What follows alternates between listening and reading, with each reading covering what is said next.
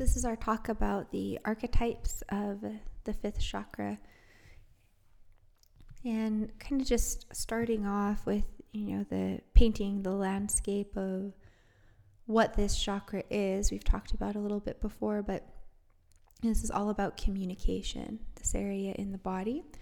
And so whenever we're thinking about communication, we could start to wonder, how that could sort of ripple out across the spectrum of possibilities for one person.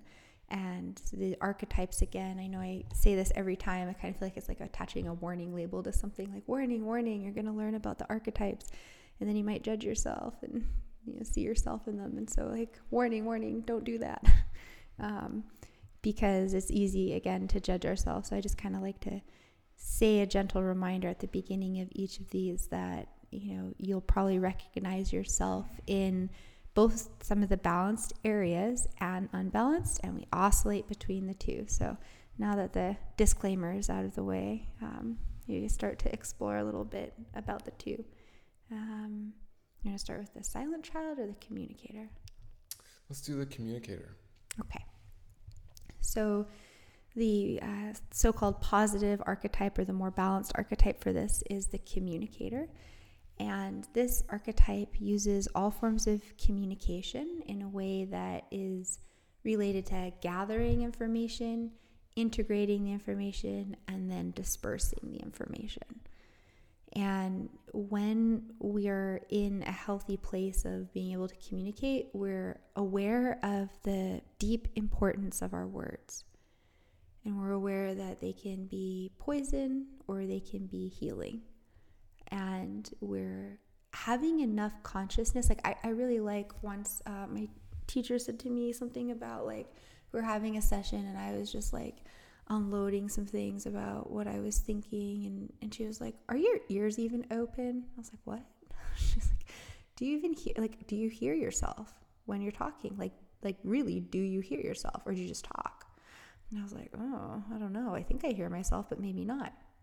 And she gave me the challenge of, like, throughout the week, just like opening my ears and slowing my communication down enough that I was actually like speaking and the words are traveling out of my mouth, and then I was hearing them and processing them. And when you're talking really fast, or when there's a big emotional charge behind words, it's very difficult to even hear the own words that we're hearing. And without hearing our own words, it's very difficult to have awareness and consciousness about the things that are being said.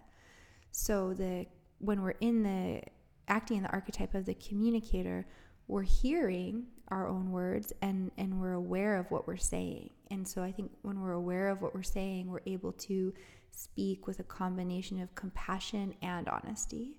So both of those things are there. And that's sometimes what's missing when we're not in that healthy archetype, is either the compassion or the honesty.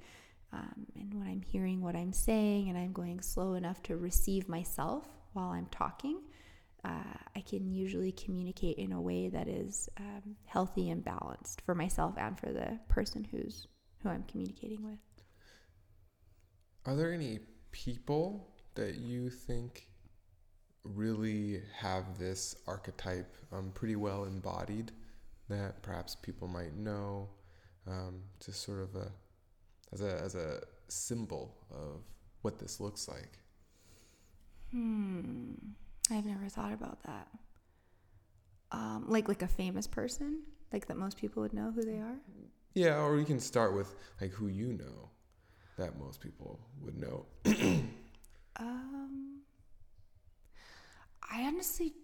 I don't know that many people. Like, I guess, like, if I could think of like Oprah comes to mind, she's an excellent communicator, and being a good communicator also involves being a deep listener. And I don't know her, but I get the sense that, like, she's deeply listening when people talk to her, and I get the sense that the communication is coming from all the multidimensional realms, and she's integrating it, and she has this ability through her words and her communication to reach people, transcending through all kinds of different cultural norms. And so I guess like as a famous person, she jumps into my mind, who I know, like I think maybe just like a couple of the teachers that I've worked with embody this ability. But they're all very old. Mm-hmm. old, not all that old, but they're like in their 70s.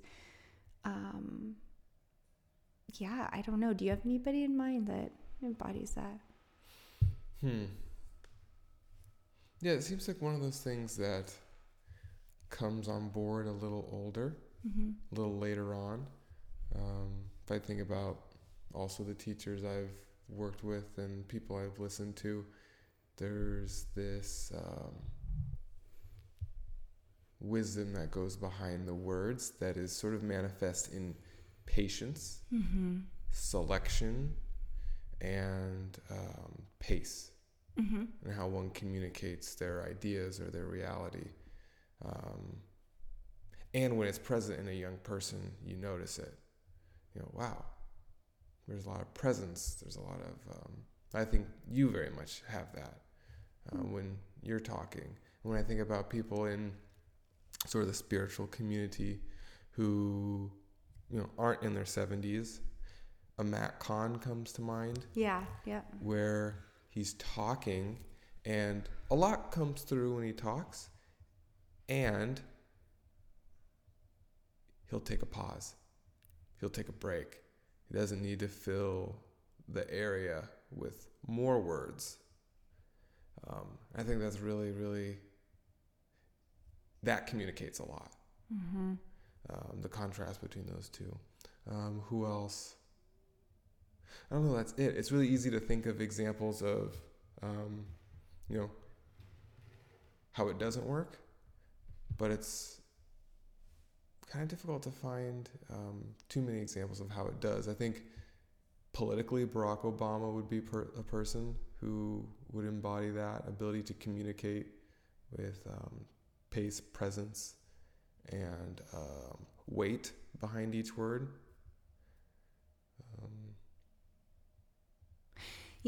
Politics is a hard one though, because I agree with you with his ability to communicate, and like the words come through and they grab you. If I'm thinking though, like the political spectrum in general almost seems to make it so that this archetype cannot ever fully be embodied. And the reason for that, I think, is because one of the main qualifiers for this archetype to be embodied is for the speaker to when they're in this, it's always coming from a place of truth. And like no matter who the politician is, like I think that the arena itself makes it really difficult for truth. It's impossible. Yeah. I think that's why when you ask like famous people, who I started going through the list of people, who communicate well in politics, and then I was like, but like truth and no agenda other than truth and whatnot. Like it's almost like it's those models or examples are set up for failure no matter what, because even if they come in with that as their archetype, like once in that arena, just by the very nature of the game, it seems to make it quite impossible to be a true ambassador of any of the fully balanced archetypes. Which I think is just as important as being able to have an example. If you see that there's a lack of an example, it tells you a lot about the culture, the country, the people, the profession. And that maybe when you ask like, what are the examples of this? It's kind of like a stumping question for me, but that's a reflection of our culture. And I think it's because the culture is so driven by things that are not truth oriented, that like when we look at like money and power and those types of things, to really acquire a large amount of money and power in the context of our culture, it seems that most of the time truth is not the way that we get there. Yeah.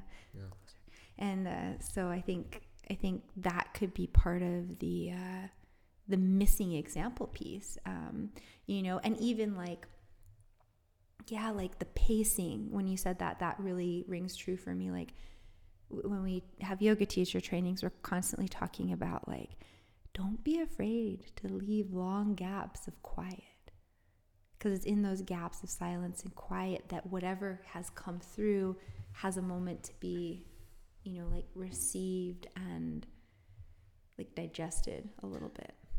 Yeah, that reminds me of a class we were in, I think yesterday, when we were in Shavasana. It was the end.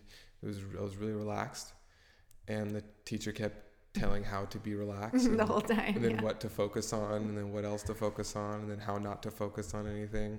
I'm like, I really hope there comes a quiet time pretty soon, because I'd really like to have silence. Yeah.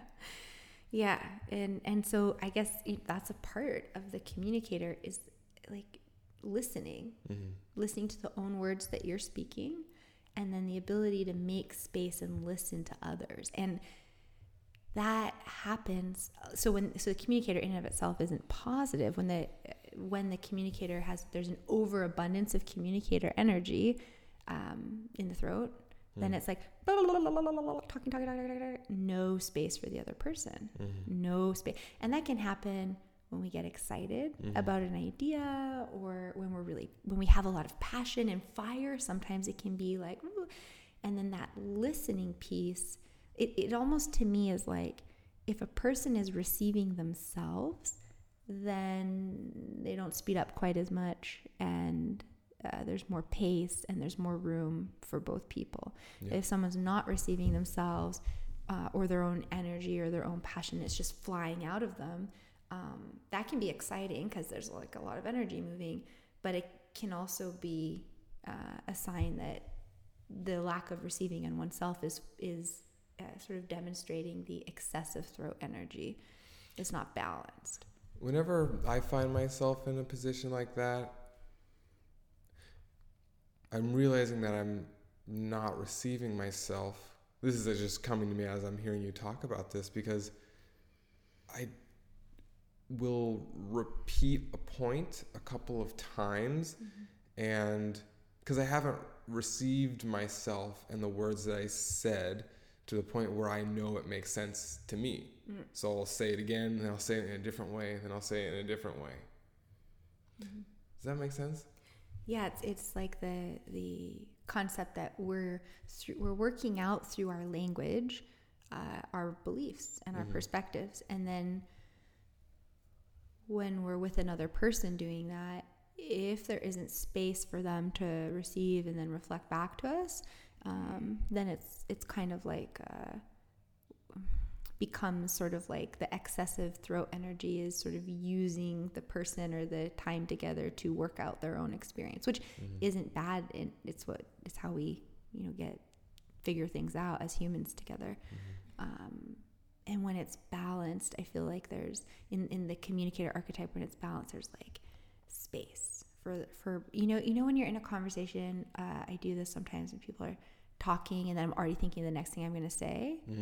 That's an excess in the throat energy. It's like it's just like this would happen in ceremony spaces like 4 years ago, where you'd have an experience with a group of people, or even say it's a retreat or a silent meditation, and then everyone gets together to talk about their experience. The sharing right? The circle. I remember just sitting there thinking about what I was going to say and how to say it, and then someone just said, and don't think about what you're going to say. Yeah. And I tried that on, and it was just so much easier. And I noticed I could receive what other people are saying. Yeah, it's very much like a relationship of one when you're already thinking what you're going to say next. And that goes into the communicator in its excess. It's just like there's no space. So space is, a really important part of the healthy communicator. Putting an idea out there and like giving it time to digest. Before we move on to responding. Or like I had one teacher one time say, this was years ago, there's just like it was some kind of class on communication or something, and it was like when if you're one of these people who like is like sometimes it's just you have an excess amount of energy and you're passionate and excited, it's not bad, but if you want to create an experience that's more intimate with people and you're practicing learning how to like receive yourself and receive them, before you speak, after someone speaks, just like take a breath in and count 1, 2, 3, take your breath out, and then respond, right? Because a lot of times when when we get to the silent child, if somebody's been in a silent child, it can manifest as like, you know, like a total withdrawing and silence and packing down of things and not speaking up. Or if that's been their experience growing up, it can also be like, I really need to be seen. So like, I'm always thinking of the next thing I'm going to say. And we come by these things quite honestly. Like we do what we do to cope and survive. And, you know, in modern healing and psychology and stuff, it's a lot of times very pathologizing, you know, these things. And it's like, these are just responses and coping mechanisms to how we feel we were seen and heard as a child in formative parts of our lives and our experiences, and energetically how we were seen and heard. So this idea of space and this idea of like being able to be excited to hear what someone else is going to contribute to the conversation, as opposed to just talking at somebody, taking up all the space. And that goes into sort of what I think I said a little bit maybe in the overview of the chakras, just like so the self-awareness piece is, what's my relationship to taking up space? Do I have to be the biggest person in the room energetically? Or do I have to be the smallest person in the room energetically? Or do I oscillate between the two depending on the room? Like there are some rooms I go into where energetically, like I need to be the biggest, especially when I'm scared. And others where I'm like, ooh, I need to be the smallest. I don't want to be seen. It's really interesting and that's the thing is like, we oscillate. Like most of us aren't only one thing. We're moving fluidly between them. And truly, I don't know if it really matters if you ever get to the point where you're like this master communicator archetype. I think it's just consciousness is witnessing like how you're reacting in a moment, energetically and emotionally. It's just a compassionate witnessing eye. It doesn't necessarily mean the behavior has to change. Like, you know, of course life would be easier in the balanced archetypes all the time, but I don't know that that's really the nature of life, just to become a witness. Yeah, I wonder if it'd be easier if it would just be different. Like if everything worked all perfectly and we didn't have anything to work on, or we didn't have anything that was unconscious, what would that even look like? And yeah, like what would that look like? I don't know. I mean, maybe then you just die. Maybe. Because like life seems to be, we got told this yesterday, that life is not comfortable. And if you're comfortable, you've gotten numb. Yep. It's like, damn it, I want to be comfortable. The only time you should be comfortable is when you're getting ready to go to bed. Yeah. And even then, you're probably not that comfortable. In our case, we really need to get new pillows. I'm not very comfortable when I'm sleeping. But anyway. So the silent child. Yeah, the silent child. So it's a contrast to the communicator. And I think like this is a big one right now in our culture, in so many different ways. I know like I've really had an intimate relationship with the silent child archetype at different points in my life. And this archetype really like has difficulty telling the truth. And telling the truth, I don't necessarily mean like obvious lies or obvious deception, although it can be that. I more so think that this manifests, at least for me, it was like pushing my true emotions and needs down and then not being honest in the communication. So like, oh, are you okay? Oh yeah, I'm fine. Really, I'm like really not fine at all. And I have a lot that I need to tell this person in order to have a healthy relationship, but I'm either too afraid of that communication, or, you know, to survive, I had to learn to be nice all the time or placating or pleasing. So you don't necessarily have a difficulty speaking the truth as much as they have difficulty speaking their truth, speaking one's truth. Yeah. And it could be either. Like I know some people who in the silent archetype, like, you know, like truly do like make up a lot of stories and tell outright lies. Like that can be one way that it manifests. We've all probably, most people at one point or another have, you read the studies on lying and deception, and like I can't remember exactly what it is, but off the top of my head, but like the average person tells X number of like lies a day, and it's a really high number. And I think until we start to like get conscious of like why do we do that? And usually there's a need to please or be liked or accepted that is driving that kind of behavior. And rarely do we acknowledge what's driving the behavior. More often we're just looking at the behavior and, writing it off. And rightfully so. I've had some relationships with people where there's been mistruth told, and it's very hard. It's very hard to stay in something like that. So what does the silent child gain from being silent? Usually, I think a lot of times it's about safety. It's about feeling safe, liked, accepted, welcome. And so a lot of times if you haven't had those things, or you've been different in some way, or felt like you didn't belong or fit in, which is most people, right? But we all have a different experience of it. We tend to close up. And this can also be, on the extreme end of it, like abuse. Verbal abuse in particular causes the throat chakra to totally shut down. So when we've been verbally abused by someone in a position of authority, for some kids, like there's a coach that's been that way, like in their sports team, their parent could have been that way, or a teacher, humiliated, like being shamed publicly or humiliated can really bring on this archetype. Definitely physical and sexual abuse as well. Any kind of abuse, especially at a young age, can really bring this on. Traumatic experiences can just shut this center down. Words and communication of our experiences, if we can't communicate these experiences that have happened to us, then we can't really communicate much else either. I know like some experiences I had as a kid were really, really damaging and difficult, and I couldn't communicate fully, truthfully all the time, because the situation that was going on, like I felt like I couldn't tell, and I know a lot of people and a lot of women have been in this position where like there's a threat if you tell or whatever, so everything has to sort of circle this thing that's happening, and you can't talk about it, right? And this can happen in families where there's like alcoholism. This can happen when there's drug use. This can happen when there's abuse. Anything that feels like a shameful secret of the family, right? That a member of the family has to kind of keep that secret.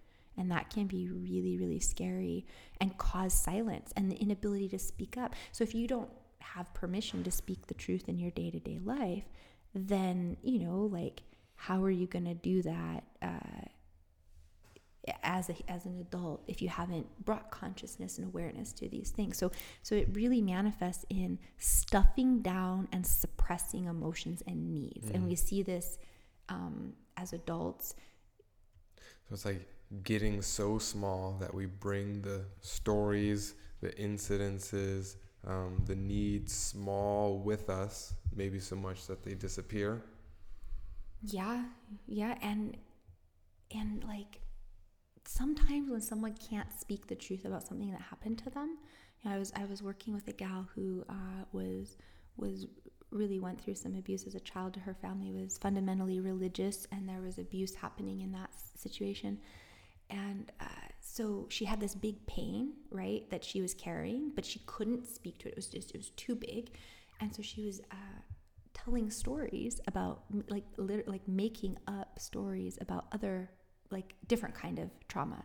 Like, I got in a car accident, right? There was this story that she tells about all the pain she has from a car accident. She never got in a car accident. And after a long time working together, this came out. She said, so I didn't really get in a car accident, but that's how I try to, she didn't realize she was like trying to explain like the trauma and the pain of like the impact of abuse she'd been receiving, and wasn't ready or willing or able to speak on it. And so she didn't understand why she would keep telling this story to people about being in a car accident when she was never in a car accident.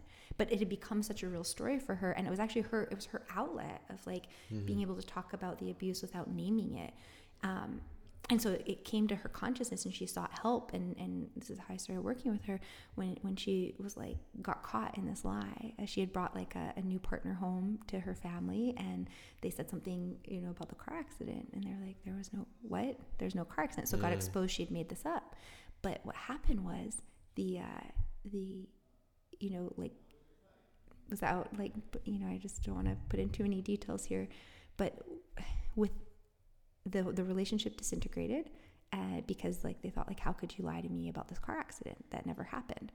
But really, in that fundamental religious household experience, the impact and the trauma was happening. And sometimes if we look deeper with people, when we see these mistruths being spoken, we can see there's just a fear of talking about and telling what has happened. So whenever I see that, I'm curious, like, what might have happened, and how are we communicating these painful things? What metaphors are we using in our life? And so I just gave like a really big example of that, make it big to demonstrate the point. But in our own lives, when we've had things happen that are difficult, sometimes we sort of tell the story in shades of the truth because we're not quite ready to talk about it. That example reminds me of the importance of getting past one's judgment of themselves, because all of that information, all of that wisdom isn't accessible if one just looks at themselves and judges themselves because they're lying about something. They'll just label themselves as a liar versus going a little bit deeper, being curious, asking questions, and then coming to some sort of resolution or understanding as to why they're doing what they're doing and how it's not inherently bad. It just is their mechanism for healing, for comfort, coping. Yeah. If like people just do what they need to do in order to cope with the experiences that are coming up. And I think that's really what the compassion piece in the balanced archetype of this, the communicator, demonstrates. It's like compassion for yourself, compassion plus honesty and patience, like that really is the communicator. And, for me, like when you read it in a book, the books will say, okay, the communicator is people who can speak, people who can sing, people who can teach. And it's like, yes, definitely all those things. But like, how did we get there, right? We had to be truthful with ourselves, forgive ourselves, look at the ways that we've engaged in some form of deception or another, even if it's just to win someone to our side of a perspective or an argument or something. Looking at our tendencies to do that creates accountability for ourselves and personal self-responsibility. The ability to say I was wrong. Oh, I didn't know that. I see it differently now. Oh my goodness. Like, being able to communicate difficult truths to ourselves, our families, our friends, without making anybody bad or wrong. I think that's the art of a true communicator, is to really, like you said, like see someone without judgment. See yourself without judgment. Yeah. Self first. It's hard to do for others without doing for ourselves. Yeah. Yeah. So this archetype is really representative of like, the embodiment, the integration of all the work of the other archetypes or the chakras that have come before it. When we're embodied in the heart center, like we talked about in the last one, like the lover, and we're compassion. So if I'm like in my heart and someone's telling me like I keep getting stuck in my life because I keep telling this lie and I don't understand why, no judgment, just exploration. And it's really the locking into the heart and opening of the heart that lets us then become a solid communicator archetype. And the silent child has a positive side too, which is interesting. It's revealed in the knowledge of when to speak and when to be quiet. So that's something about the silent child that is really important, knowing like when to speak and when to be quiet, when to give and when to receive, which again was like the lesson of the heart chakra, is giving and receiving and reciprocity with relationships. So, and knowing that space is okay. So I don't know if that answers kind of. Yeah. Okay. Well, we're going to dial this one down. It's about 30 minutes already, and there's another teaching and lesson going on, so we just want to end it here. But thanks for listening, and just post any questions that you have in the question spot.